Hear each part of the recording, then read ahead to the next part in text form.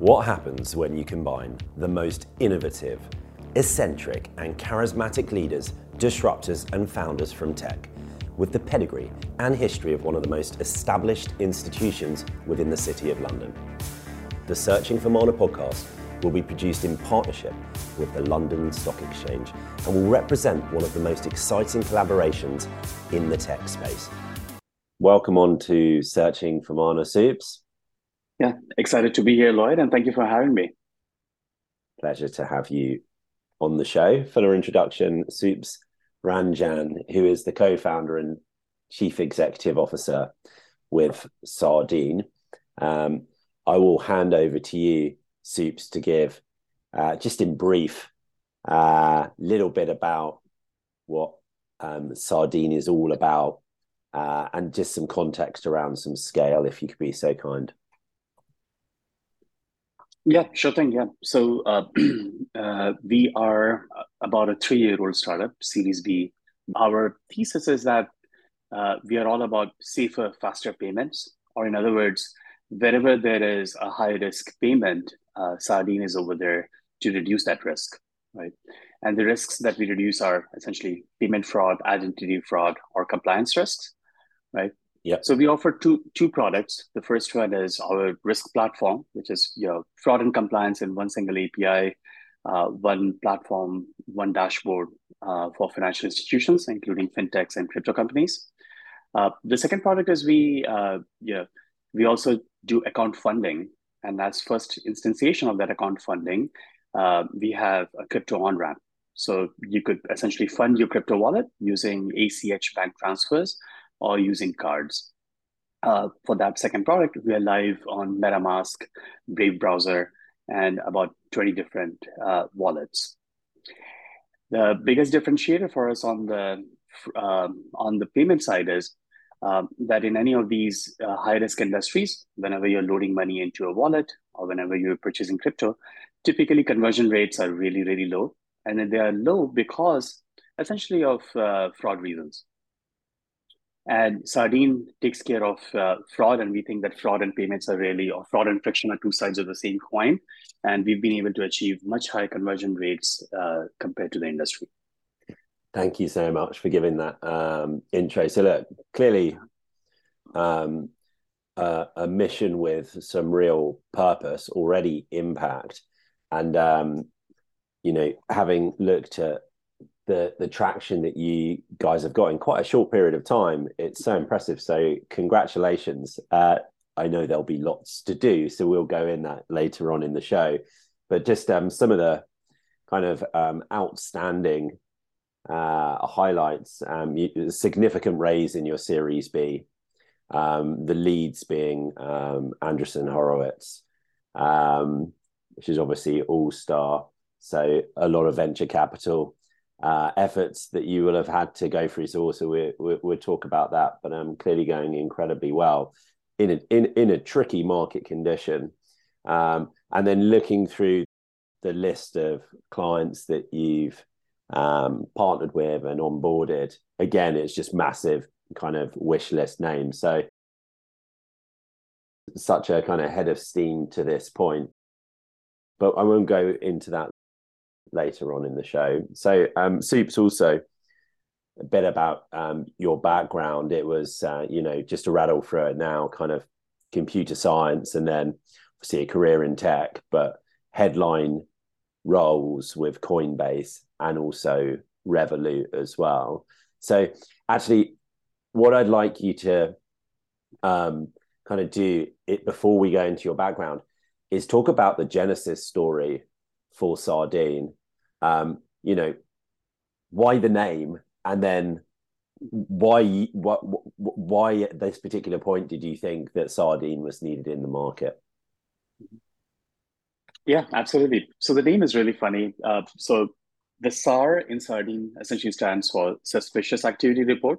Okay. So that is what you file with the financial regulator whenever you have a fraud case or a money laundering case, right? And also it's fishy, right? So we can make lots of memes out of it. So it's easy to say. It's easy to say in a loud bar, in a conference room, or in a in a bar, without having to spell it. Amazing. And like I said, we'll go into your background, but just so we get it up front, why did so you explained what you do, but why did you want to do it? Yeah, no, absolutely. I always wanted to start a company. So Sardine is my first company, and while I was running, payment risk or fraud for Coinbase, uh, my background is in cybersecurity or using AI to fight cybersecurity, or to I've used AI to fight things like click fraud and ad tech. However, I had never done payment fraud, so it took me a while to essentially first learn payments, and then after that, learn about all the various fraud tactics that fraudsters are using. And Coinbase slash crypto happens to be, the best place to actually get a learning in this, because crypto industry attracts some of the most sophisticated fraudsters from nation states to two guys in a garage, tinkering. So it was really really good training grounds. And the more important thing was that the amount of time it took me to come up to speed, learning the ropes about payments and fraud and fintech, etc., made me realize that as new financial institutions or fintechs get started, these entrepreneurs, they will quickly have to come up to speed on all things fraud and compliance, right? And therefore, the need to start a company which is really like a picks and shovels business, and the embedded finance movement or in the crypto growth, right, was very very clear, and that's why we started a company around this. Yeah, thank you. So what so it came to the point in your career where you'd found the thing that you felt well disposed to be successful to create, but there had always been an underlying desire to have a company of your own. Like, how far back does that date? The desire to found a company. Yeah.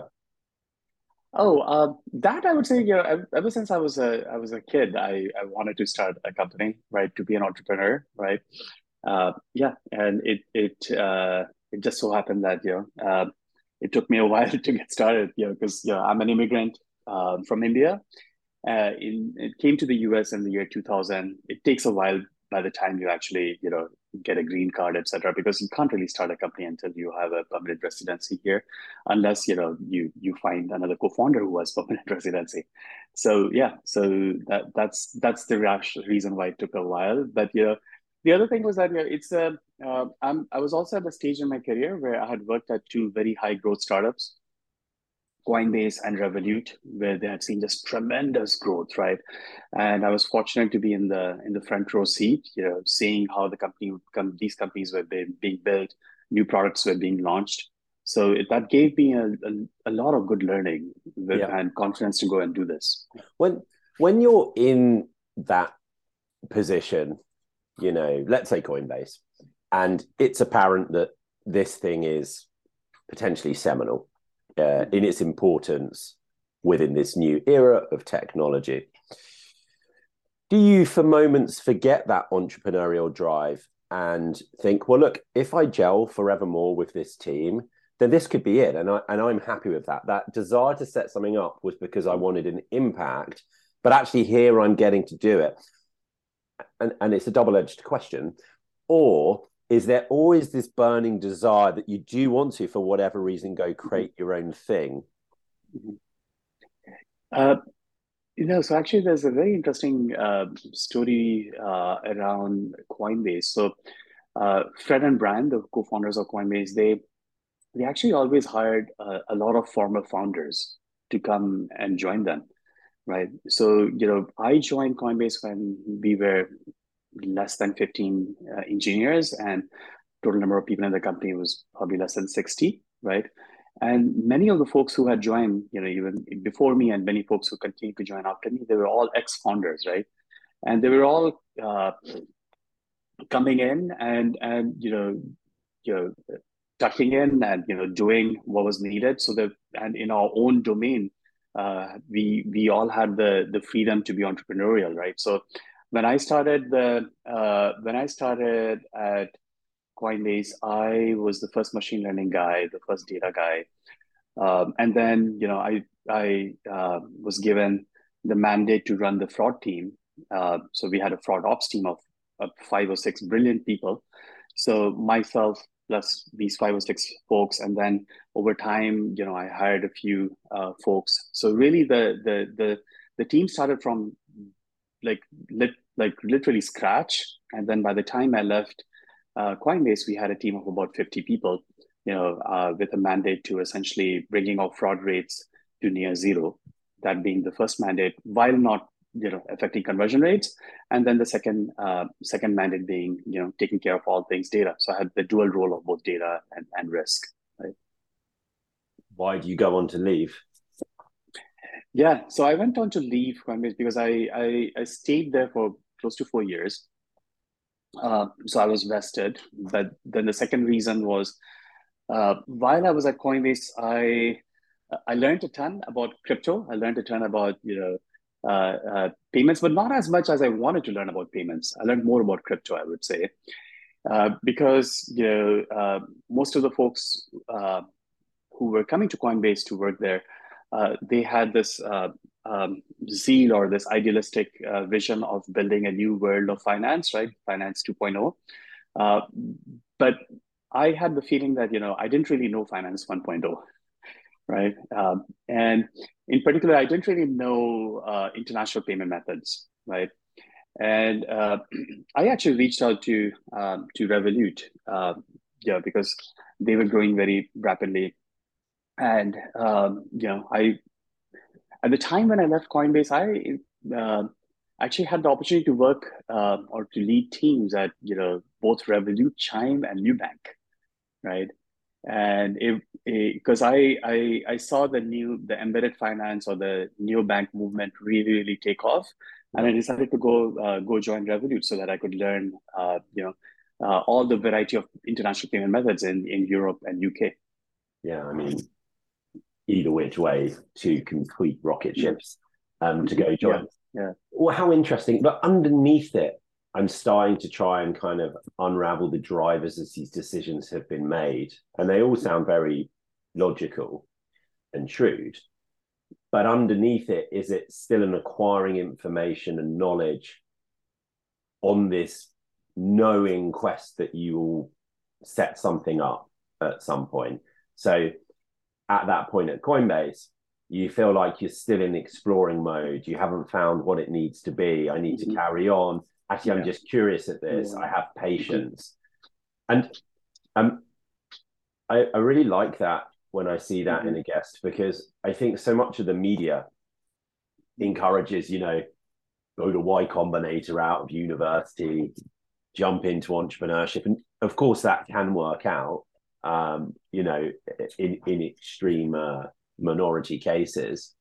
But more often than not, you need to have gone and built up and accrued some type of secret that not many other people know about, so that you can then go and capitalize on it with the skill set to be able to go and do that. So I think actually the most successful, CEOs statistically, and never trust statistics, are somewhere around 46, really contrary to what you see being sold by the media, certainly over the last 10 years out of Silicon Valley.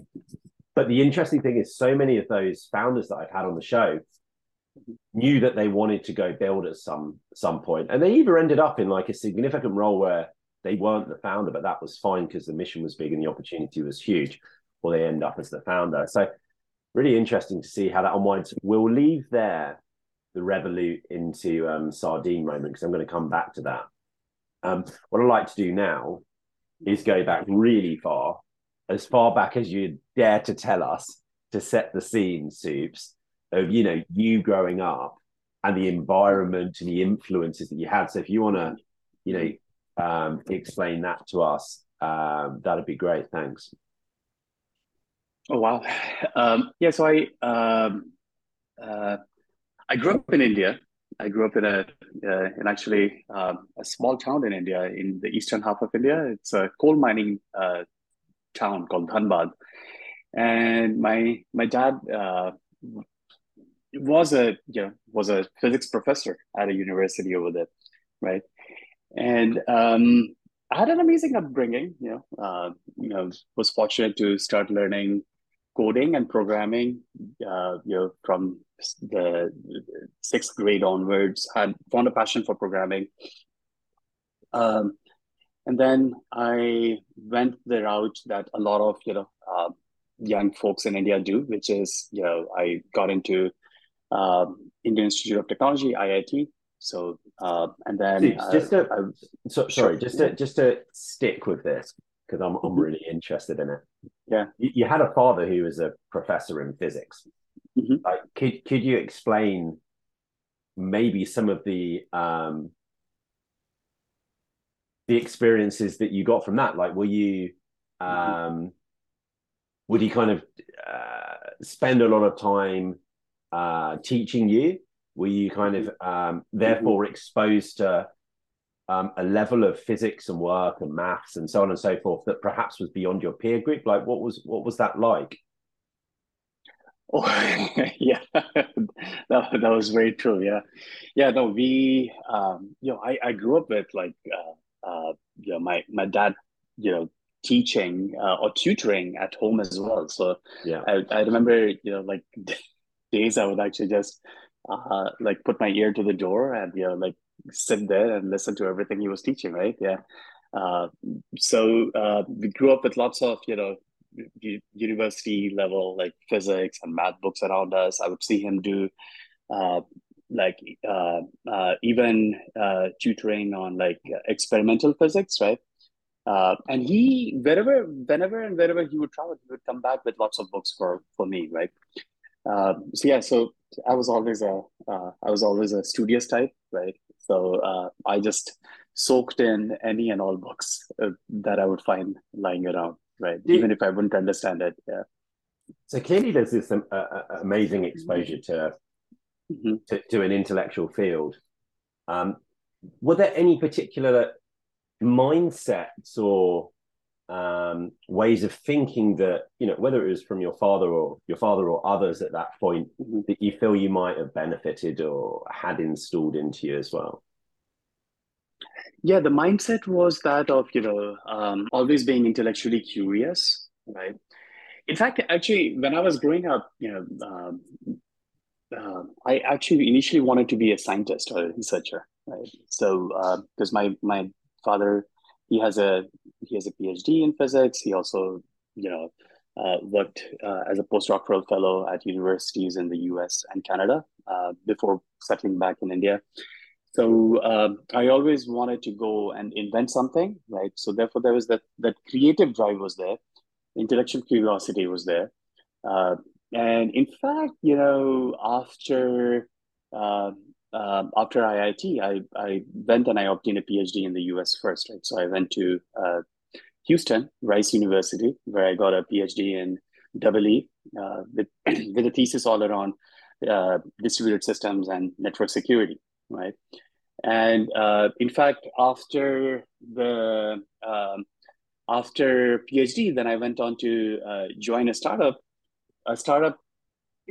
which actually, curiously enough, had a small R&D division because they were tinkering and coming up with new product ideas, and we did come launch new product ideas that we researched first and then launched end to end. And this is the days when AT&T Research and Bell Labs, these were like really really uh, uh, famous, and they were booming, and lots of great new ideas were coming out of these institutions, right?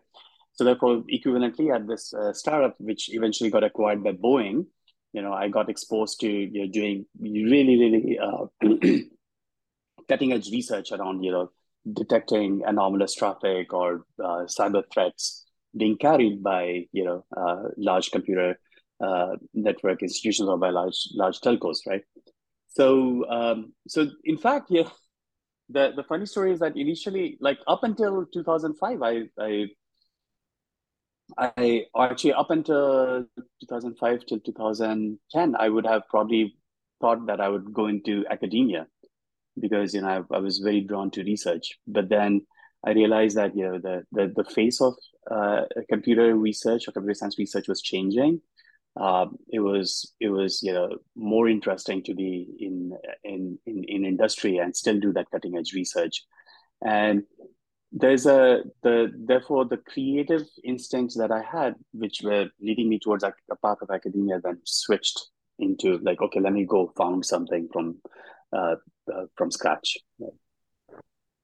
How do you see that potentially coming back into the fray for you, without talking about specifics? You have this platform which is incredibly innovative, which clearly has artificial intelligence, machine learning. I'm sure you either have already or are thinking about R&D. So that circle comes back, and you get to potentially fund that type of research. Are you thinking about that? Have you done that? Yeah, so my realization was that in such an applied field as computer science, the horizon of research that you're looking at is really not very far, right? It's like a few years, right? Unlike fundamental science research, where you're looking at doing something which gets commercialized like 15, 20 years into the future. So in our case, right? So we do have a bend towards solving problems which are hard using cutting edge AI. So that's the sort of the fundamental thesis at Sardine. However, we are never gonna commit to doing like several years of research into launching a new product. It's all about making incremental progress with an eye towards the future, because we don't have in the startup, we don't have the luxury of working on something for several years before you commercialize it, right? Yes, I understand. That makes some sense. At Mana, we have a lab where we have sponsored some PhDs focused on the future of work, particularly in blockchain, around communication and distributed teams. The title carries on. I'll stop there. And if you're not necessarily doing it for IP, you do get good determinations back around 3 years into it. But no, I understand. You're going at a rapid pace. But for me, it's a shame. And that was really what I wanted to ask you as well. Is I know so many kind of brilliant people on both sides, but the way that it pollinates together isn't so good. As private companies acquiring more intellectual capacity and changing the world more and more and more, it's not good enough for IBM to be sponsoring the research anymore. So I do wonder how we solve for that, because the community of PhD or highly specific technical graduates coming through are really, really interested in technology in the startup world and science and engineering. So it just feels like something that could be a platform in the middle there could be a big player. I don't know if you have any ideas around that, or if that was a frustration of yours. Mm-hmm. Yeah, no, I think especially in topics like blockchain, right, or cryptography, these are hard problems, right? In fact, if you look at it, right, uh, Bitcoin was not invented in an academic lab, right? Right, it was invented by a pseudonymous person, Satoshi Nakamoto, or a group of people called Satoshi Nakamoto, right? So that I would say is it's somewhat a failure of the academic system, that some of the best ideas are coming from outside of academic research, right? Uh, but now, of course, academia has taken an interest in blockchain technologies, et cetera, right? So you've had like famous faculty such as Emin Gün Sirer from Cornell, I believe, right? So he's launched his own blockchain, and there's many examples like that, right? Professor Don Song from UC Berkeley did something. So I think what we are seeing is, kind of a shift. Like earlier days, like faculty, they really in the US at least relied on funding from National Science Foundation or DARPA, right, in order to do some of this research. But now they're realizing that that they need to keep an eye towards what the what is possible in the private realm as well, right? So that's why you've seen that the days of those big computer science labs are over. Like no one ever built another lab like HP Labs or AT&T Research or Bell Labs, right? It's because everyone realized in CS that it's all very applied. Yeah, that's really interesting to think of it like that. Yeah. So coming back to where Mm-hmm. you kind of like forming the career, and then we've gone through the part of the Coinbase story. Before we move on to Revolut, what's going on with you at this point in outside of work, so we can start to understand the really other important elements as well to Soups. So you've come over from India, you're studying in America, and then you stay in America from that point on. Yep. Mm-hmm. Yep. So I came here in 2000. Yeah. Yeah. Okay. And so you're in the Valley. Mm-hmm. Yep. That's right. Yeah. I'm in Berkeley, California. And add some color to what's going on in that those kind of like, I mean, now obviously this is covering 2 decades, but when you get to Coinbase, so what's your situation outside of work? Mm-hmm. Oh, so I'm married. I'm been married for about 15 years, and to someone who is essentially she did a postdoc at UC Berkeley. So she's the smart one in the family, a postdoc in biochemistry, and now she teaches at the UC Berkeley Extension Center. She teaches biochem and molecular biology to folks wanting to become doctors, to future doctors. We have two kids, 7 and 11, two boys, and so my life outside of Sardine is really just spending time with the family. I work only on during the weekdays. I work really really hard, right? Like from morning 7 a.m. till like night 1 a.m. every day. But then in the weekends, I don't work. I just try to spend some time with the family, go for bike rides, just hang out with my kids, spend time with them. Well, congratulations for being able to Mm-hmm. maintain that with a startup. Mm-hmm. But if you're super productive in the week, it is possible. Mm-hmm. So let's dig into some of that. So just going to go through a few questions. Mm-hmm. We have a mana round, ultimately trying to find out what your mana is. Just a few other questions to start with. So let's start with any particular habit that you have, and in the week, in the morning, so that we can get the scene. Oh, any particular habits I have during the week? As in, what does my weekday in the look like? morning? Yeah, in the morning. What you got some rituals? My ritual is really just waking up and rushing as quickly as I can to my espresso machine and making myself an espresso, right? I cannot function without espresso. You're mentally in the right zone. Then you don't need to go and have a nice shower to not go flip out at the whole work. Oh yeah. No, I do need a shower. I need a good shower every day in the morning, and some of my best thinking is in my shower. Yeah. Okay. That's almost like meditation. Yeah. Cool. Yeah. Do you have any particular mantra or an affirmation that you come back to regularly? Oh, interesting.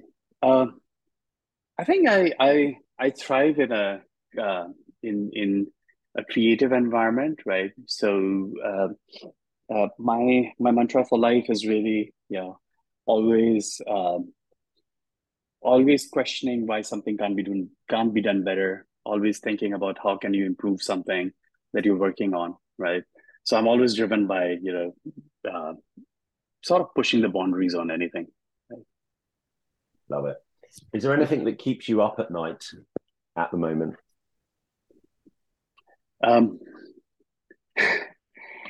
No, luckily luckily things are good. I mean, the only other thing would be the lately it's really just the state of the economy, right? So it's hard to see a lot of my friends and colleagues and lose their jobs, right?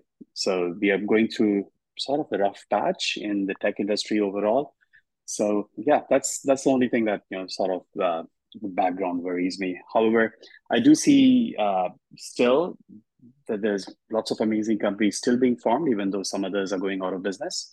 So yeah, the net, I think we're moving in the right direction. Yeah. So nothing to do with what you're seeing trend wise with fraud is keeping you up at night. Oh yeah, that is always there. But yeah, uh, sort of got used to it, right? Like in the early days of Coinbase, I would remember it used to really keep me up at night, literally, right? Like the fact that fraud rates, when they would spike up, it used to affect my mood, my blood pressure, my sleep, right? uh, but now that but a lot of that was learning how to control fraud rates. So now I'm fortunate at Sardine to be blessed with an amazing team, and we know how to manage the fraud risk. Right. A lot of the worry that people typically have is because they don't really know what to do in such certain situations. But now that myself, my team, we're all like former fraud fighters. My co-founders, one of them used to fight fraud at PayPal and Uber. Uh, I have assembled a team of fraud fighters from many other industries and companies, right? So we know how to deal with the problem. Internally, Uh-huh. as a founder, there's external. It could be in the personal life, it could be macro economy. Internally in the business, is Mhm. there a thing that is a challenge concerning you need to solve right now? Oh yeah. So we run Sardine like a compound startup, right? So we have uh, essentially three business units inside Sardine, and the goal would be in future as well to keep adding new business units, right?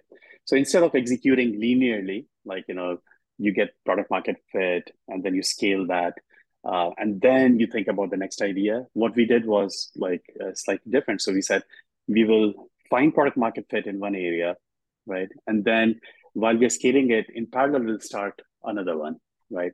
So that's why we have essentially three business units. The first one was risk platform that I described earlier in the show. Second one is our crypto on ramp. And now both of them have product market fit. We are now acquiring customers. The third one is what we call risk insights. So we are bootstrapping that right now. Risk insights is essentially our attempt at building one of the largest fraud data consortiums out there, right? So, of course, yeah, with our risk platform, we already have a consortium of sorts, right? Where all our customers are contributing data, and each of them they benefit from the data that others have contributed, right? However, with Risk Insights, we want to bring non-customers into the fold as well, so they can query our consortium, and then the consortium keeps growing larger. The fundamental problem that we're trying to solve with Risk Insights is the one of the first ones is ACH fraud, and then the second one would be what we call authorized push payment fraud, which takes the form of Zelle scams in the Zelle network in the US, or the scams that you see in faster payments in the UK, Yeah. right? Uh, so now, first and foremost, with ACH fraud, in the US, you would find that of course, the big banks, they share data with each other.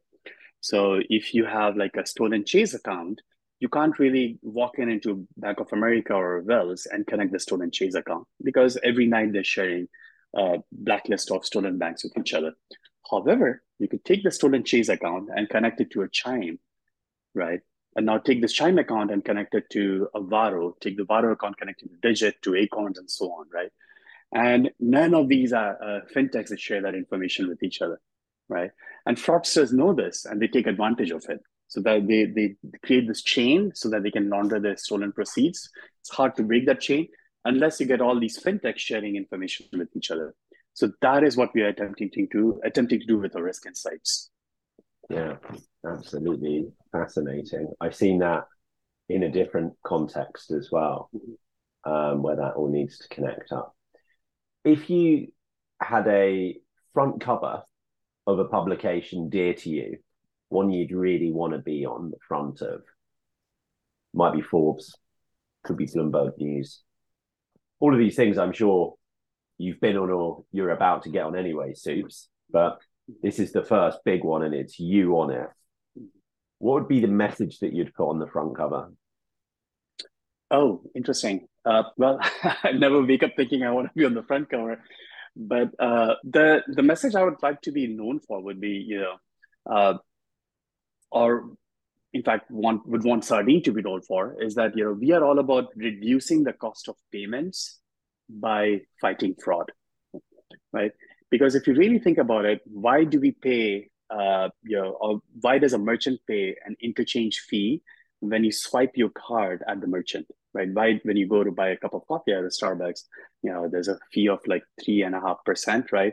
That fee, when Visa or MasterCard they were started, that fee was actually meant to take into account the cost of fraud, right? Maybe someone stole your card and is buying that cup of coffee, right?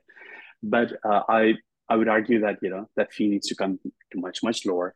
So the cost of payments is really the cost of fraud. So we want to be known for or known as the company which brings the cost of fraud to near zero, such that we make payments cheaper and thereby accessible to everyone, including the unbanked and the underbanked. Right? Soups, making payments cheaper with Sardine. Yeah. Faster, cheaper, and more secure. Right. Amazing. So just to explain for anyone in the audience or you for clarity, mana is a word that we took from gaming that means your magic. You have your power, your life, and then you have your mana, your magic. Think of it as a superpower. Are you able to, swim really fast? Can you fly? Can you, like a chameleon, disappear and hide yourself? Whatever it might be, Soups. What would you say your mana is? I think my mana is being able to think outside the box, especially when it comes to any sort of like detective work that involves data, right? So which is why like I started doing data science, machine learning before the term data science was coined, and started applying it to detecting cybersecurity threats initially days, then started using to detect click fraud in ad tech, and then now payments fraud, right? So my mana is like if you tell me that there's a pattern in a set of data, I'll sit down and find it. So that clearly takes a bunch of technical capability. Mm-hmm. It also takes curiosity. You've got to enjoy solving that, right? Mm-hmm. So you're bringing both of those. Mm-hmm. The out of the box element, what's that? What do you think your mana in that element? Outside of the sardine tin, how are you thinking about that to achieve that? Yeah. So that's about I love. I never say give. I never give up. I keep pounding my head against a problem. So like a few examples of that would be, at Coinbase, for example, we got hit by some of the most sophisticated fraud, right? One, for example, was SIM swap attacks, right? So which is somebody calls up your telco and ports your phone number to a device that they control by social engineering the call center operator, right? And once they have access to your phone, then they can actually switch over, change the password to your email and change the password to your bank, because most of these other uh, accounts, they use SMS as a second factor, and they also use SMS for account recovery. So now that so we saw lots of people starting to get their phones uh, SIM swapped, and then their passwords to the Coinbase accounts were being changed, and then they were losing funds out of their accounts. Right? We kept pounding our head against this problem as to this has nothing to do with the crypto exchange, right? This is basically a vulnerability at a telco. Yep. Like vulnerability in the processes at the telco, they should not be just changing or porting your phone number willy-nilly to another random Joe Schmo who called the call center, right? So that lends itself to your crypto being stolen, right? Anyway, so to make the long story short, right, like we kept pounding our head against this problem until I figured out a solution, right? So it was basically, it involved literally me, anyone I would meet at any conference or any phone call I would have with anyone who is in the data business, asking them, can you help me solve this problem? Here's the problem, right? Took me like 6 months until I identified ways of solving it. So that's so that where I'm coming down to is like, it's maybe that intellectual curiosity when it comes to like, the when I was doing my PhD thesis as well, like when you do a PhD, you have to come up with a way of solving a problem that you've also defined. So therefore, at least what I learned from my PhD, which is applicable here in Sardine and my further career, has been that never give up until you come up with that sort of solution. Right? Or along with that, is it that you've got a notion that somewhere on the planet there's the enemy who are, benefiting from this, fraud, and you want to make sure that it, is you're on the side of winning, right? Because you're on the side of doing good. It's horrible for people to be,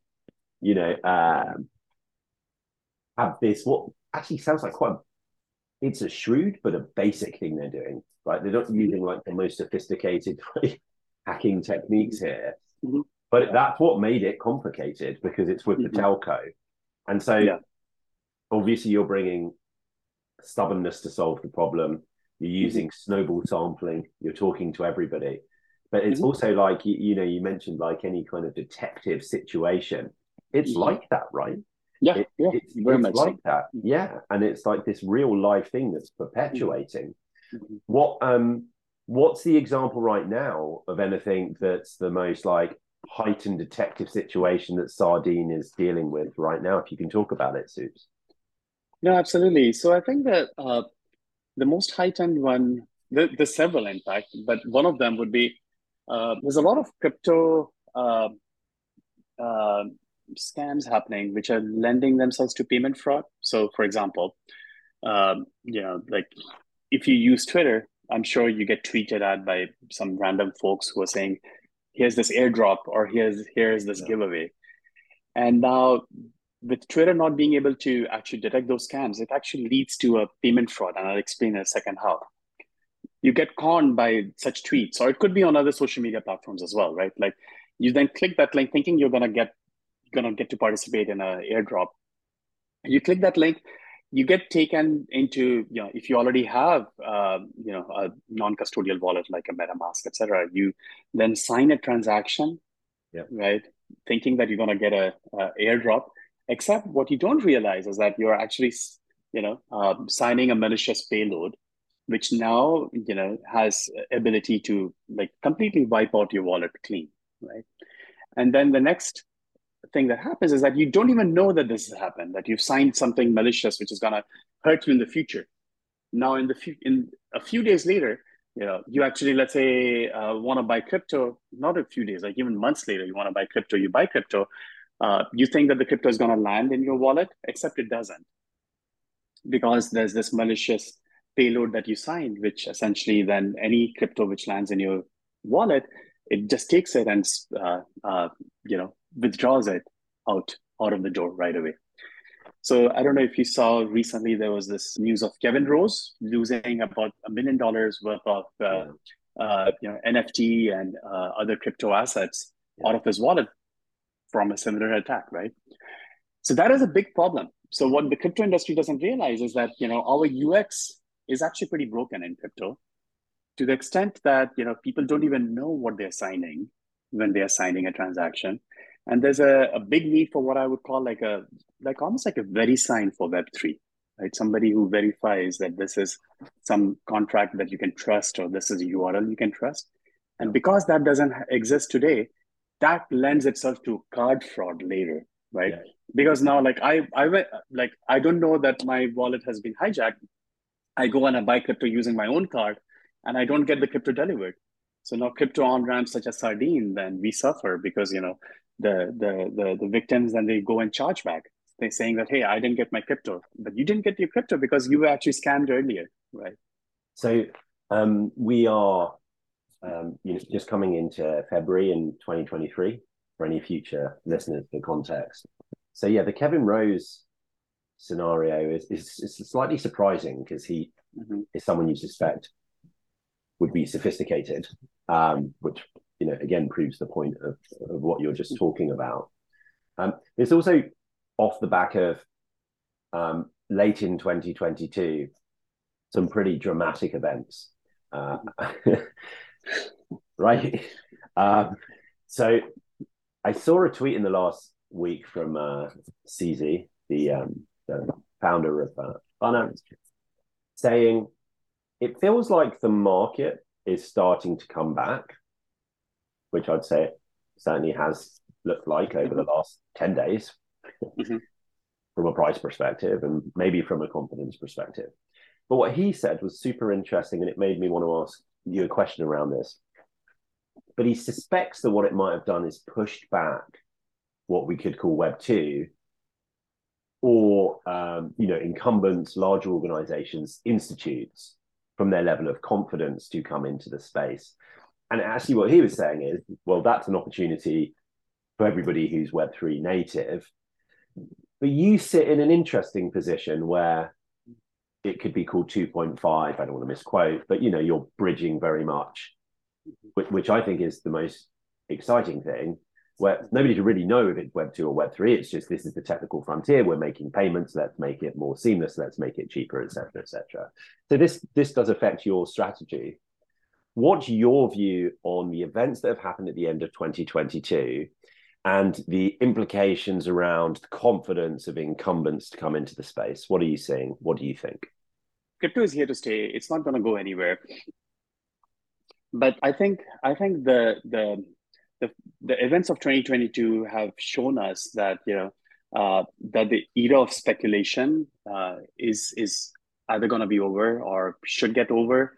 And in order for crypto to be truly a meaningful part of the new financial infrastructure, we have to start thinking about other ways of using it. So what I'm incredibly bullish on as the use case of crypto is essentially use of crypto for cross-border remittances, as well as for cross-border commerce, right? So one of the things, for example, when I was, I travel quite a bit. So when I was traveling to Brazil or Argentina, I saw firsthand what a high inflationary economy can do to the way people think or operate. So all the folks in Argentina or Brazil, like they all want to get paid in a stable currency. They all want to get paid in US dollars. In fact, they would all much rather just get paid in a US dollar stable coin like USDC, right? So that's where essentially stable coins, especially dollar denominated ones or stable currency like euro denominated ones, can have like a very meaningful impact in the whole world, right? Because in some sense you could argue that that it allows the US dollar to extend its or to continue to further its place in the world as the currency of the world, right? That ambition gets furthered by the presence or by the use of stable coins backed by US dollars, right? So that is I'm incredibly bullish on. In fact, we are at Sardine. We have we are building a product to allow folks, who are employed by a US-based employer anywhere in the world to get paid in a stable coin, a USDC in USDC. Right? Second one is use of crypto for FX conversion, right? So for example, when so companies like Revolut, right? Like when I went there, they really showed like the hunger that citizens in Europe have for converting from one currency to the other, right, at the cheapest FX rates, which is what led to the tremendous growth or popularity of Revolut, right? Now, as this world gets more connected, as people start traveling worldwide from one place to the other, right, the way FX markets operate will have to change. And in fact, no one has been using crypto to do the FX conversion yet. However, just recently, I don't know if you saw this article, Uniswap and Circle, they launched this very amazing article which said that they like using a Uniswap pool, you could actually go from USD to Euro at a cheaper exchange rate than if you went into the traditional FX market. One of the reasons for that is that the Uniswap pool, it's 24/7, whereas the regular FX markets, they close and they only run during certain business hours, right? So that goes to show that there's a lot of possibility over here about rewiring our legacy financial infra, which runs on old school, Vostro Nostro, or runs on, like things which were built like 30, 40 years ago, like Swift. All of that can be rewired using crypto. Yeah, absolutely. I'm so of the same mindset of what you talk to, but when that frontier comes in and when it's put into retail hand, this, of course, as ever, can be utilized by bad actors. Oh, yeah. So we see, a need for the likes of Sardine more than ever, because we're both 100% confident that, the blockchain crypto is here to stay, and that will end up being beneficial. But because it's foreign, there is more manipulation that can happen. And so, every now and again, that can affect the sentiment in the market. But you see the talent in it, you see the infrastructure being built, you see the investment coming in, you do see the appetite from the incumbents. It's going to be an incredibly exciting 7 years. Just one more thing I wanted to ask you around generally, particularly with your background of being, somebody who was working on machine learning, AI, before the phrase was coined, data science and data analytics and so on and so forth. How do you see artificial intelligence playing a part coupled in the blockchain space? Actually, AI, especially, it's been super exciting the last couple of months, right? Like with ChatGPT being launched, built on top of this language model, GPT-3, right? So my fear is that, first and foremost, AI in the hands of scammers and fraudsters is gonna create a lot of havoc. Today, you and I, we could spot a fraudulent text or an email based on the spelling mistakes or the grammatical mistakes they're making, right? But now, once ChatGPT is being used by these fraudsters and scammers, they'll have near flawless English or the local language, right? That'll be one.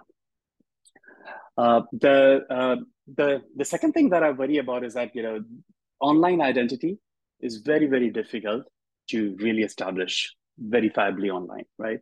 So that's why you have documentary KYC providers. We work with several of them as part of Sardine, where you take a picture of your driver license and then you take a selfie. Now imagine with deep fakes, right? When you're moving your face side to side, a deep fake could easily do that, right? Even when someone asks you to say something, you can actually have deep fake models actually say those words as well. So then it becomes very, very difficult to establish you are truly who you say you are. However, and that's where now Sardine's pitch comes in, right? A lot of this visible identity, like where you're visibly trying to prove something, you can game, But what you cannot game is your intrinsic identity, as in how do you hold the phone when you type, or uh, your typing speed, right, etc. So we essentially at Sardine, we build a lot of machine learning models which look at your intrinsic behavior. We're big believers in intrinsic behavior monitoring. And so where I was going with that refrain was that, AI, is going to up the stakes in the battle for establishing identity online. However, use of AI to look at, how you hold the phone, whether you handshakes or, how you type, etc. Use of those, invisible intrinsic behavior patterns can still fight against the other AI tools that bad actors are relying on, right? Oh my God. There's so Yeah. much dialogue around, Mm-hmm. probably for the last 5 years, the pros and cons of AI, and is it going to suddenly eradicate the human race? And one side and the other side being, Yeah. well, we'll kind of benefit from it, as long as we write the right type of rules, and it's separated. It's not all one. But Mm-hmm.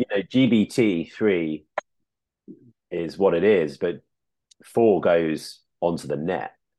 And like we've seen the state of robotics as well. You see deep fakes where you believe that it's the person now, as you guys obviously like really deeply Mm-hmm. into analyzing, and to hear the stakes now are having to understand how I hold a phone or how I type. Someone who used those early Revolut products where I'd take a selfie of myself and just write my name there to prove it. In that amount of time, it's become that much more sophisticated. It's unbelievable. It's But unbelievable. you've got to like release a program, Mm-hmm. so that we can all keep up to speed each like month with like where the war's at now. Yeah. So it's obviously completely fascinating work that you're doing. Okay, look, I've taken a lot of your very precious time, which I really appreciate. Just a couple final things. Mm-hmm. I want you to finish off talking about the company. So we haven't really got scale of the company itself. So how many people are you at the moment? Oh yeah, so we are close to 90 people right now. We are remote first, a global company. Most employees in the US and Canada, but we do have a few employees in many other countries like Brazil, Egypt, Japan, India, etc. Amazing. And Mhm. there's this amazing Mhm. book that your investor wrote, Mhm. um, which is about culture. Wrote 2 Mhm. books: Mhm. The Hard Thing About the Hard Thing, The Hard Things About the Hard Thing, something like that. Yeah, And You Are How You Act. Um, yeah. and he really believes that great leadership and so on, if it is really strong, can create a strong culture. And that's best when that's close to the culture of what the business is doing. Hence, keeping your desk really immaculately tidy might be good in a chip maker. In Airbnb, having an incredibly creative environment that represents the apartments that you're Mhm. renting out might make a really strong culture. And these are materialistic things. It can sometimes Mhm. be um, mind models and so on and so forth. I'd love you to talk about that. Mhm. The things that you have embedded into the culture of the company that you're proud of. Couple of things that we have in our culture values. So one is I like to say we operate at the speed of thought. So I'm very action oriented. Don't like to sit down and pontificate, right? So if we want to do something, we should quickly do it to prove it that it works or not. Otherwise, just move on, right? So that's one. The second one is very much of a customer obsessed culture. So we from a BD point of view, like a business development point of view, we have everyone literally in the company. They are working hard to acquire new customers. My head of compliance does BD by, of course, my head of legal does BD by, of course, head of sales, and I have a head of BD. They are doing BD. But then after a customer has been integrated, we have a very much a very obsessive culture about keeping the customers happy. Uh, So we have we set up Slack channels with pretty much most of our customers, right, at the time of launch, and many of them after they have launched. We have weekly calls with our customers. We build strong relationships with them because we are there to essentially support them, with acting almost like an extension of their own fraud and compliance teams, right? Yeah, I love it. And in the BD phase, Mhm. I assume you're involved in it. Yeah, yeah. And okay, so how kind of straight down the line is your organization at this? Because I mean, you've got good traction, but there's a market to win. You know, do you Mhm. have intense outreach and marketing, or is it from serendipity and network that you know, or both? Like, how are you operating that flow?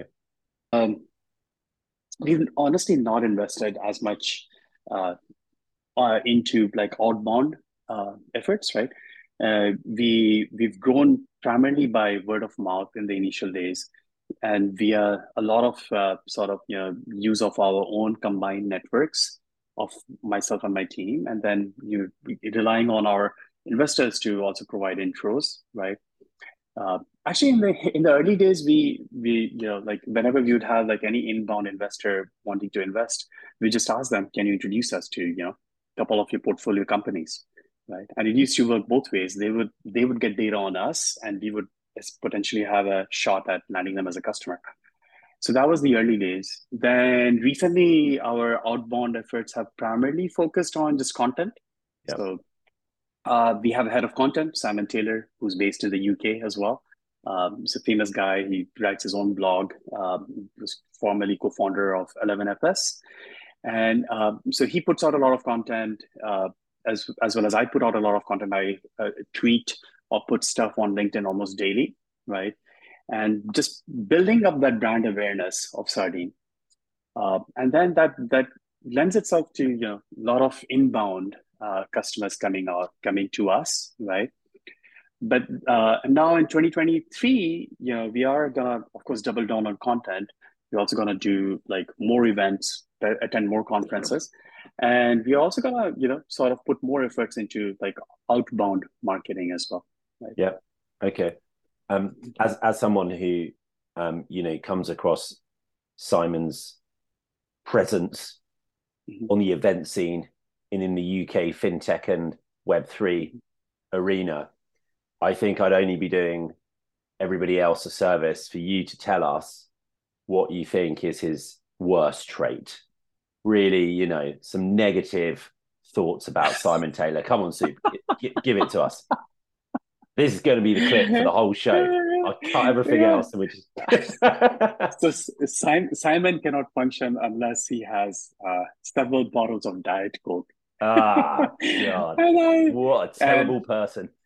yeah, and he's still so fit. He doesn't have like a sugar overload or anything. Yeah, I was reading recently, because yeah. I've got like a VC Twitter just Mhm. hits me. So I just think the whole world is venture capitalist humor.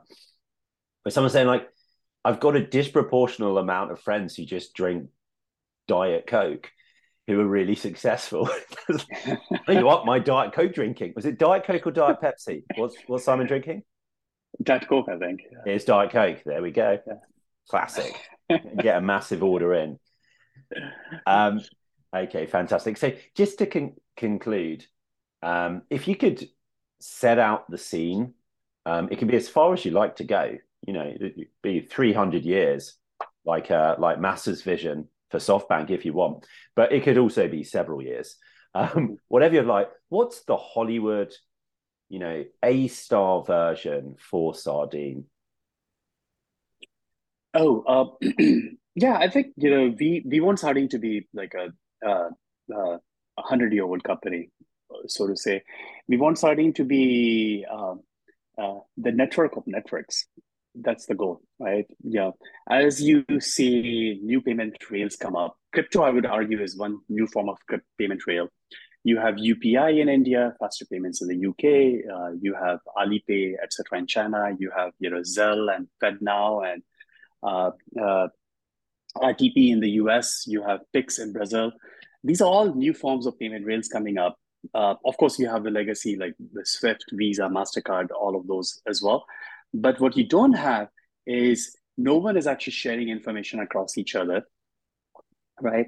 And for example, if a fraudster took over my bank account, they're not gonna, care how they take out money from my bank. They might use like a faster payment method. They might try the checkout. They might just walk into an ATM. But all these networks, if they don't share data with each other, they'll have these blind spots. And therefore, I would argue that in over the next several years, what we're going to see is the fraud landscape is going to shift from your traditional card fraud into scams. Yeah. More and more of folks being scammed and money being taken out of their bank accounts. And in that world, the way we think about fraud has to completely change. And as we like to say, with faster payments comes faster fraud, and somebody has to be there to stop it. So we, in the long run, want to be sort of this network of networks, helping reduce the cost of payments and keep payments still secure, even when we move to a world of faster payments. Right? Absolutely massive. I love it. Yeah. So the final thing is, because it's searching for Mana, so it's as much about you, and we've got to understand your story and how you think, and why you have done all of this to now. And I implore you to not worry about sounding grandiose, because most founders at this point will tie it back to Sardine. But I want you to not do that. Let's assume that happens. That makes you an incredibly successful person who's had a very fulfilling entrepreneurship journey. Long may it last forevermore, right?